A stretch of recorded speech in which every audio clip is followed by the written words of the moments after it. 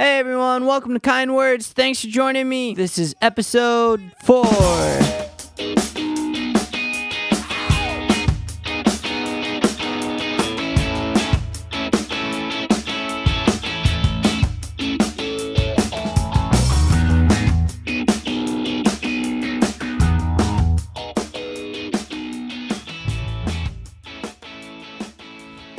How's it going, everyone? Today, I think I'm going to just jump right in. Today's episode is about sacrifice and surrender. What are you holding on to in your life? What's keeping you from moving forward to new adventures, new exciting opportunities, to new whatever? Most people have things in life that are holding them back from letting go, whether that be fear or anxiety or just not being ready to change.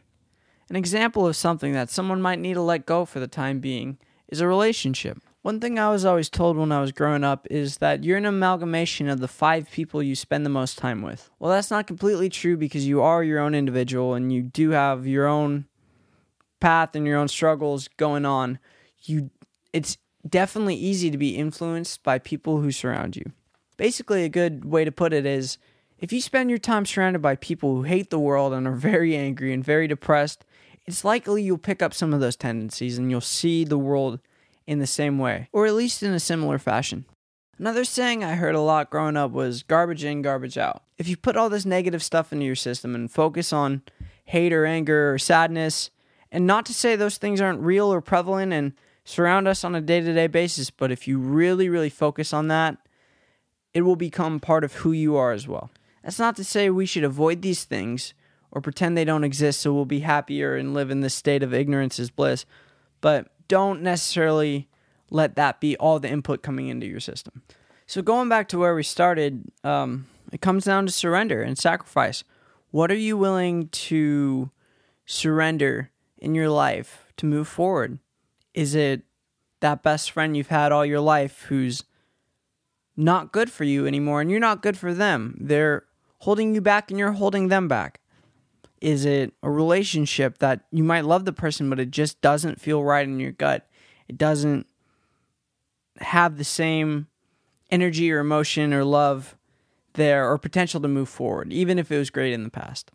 In those moments, it's scary because that person or that job or this thing might have been what defines you, what is part of who you are. And it's really scary when you need to let something like that go, because your ego and your comfort will basically tell you that, oh, don't let it go.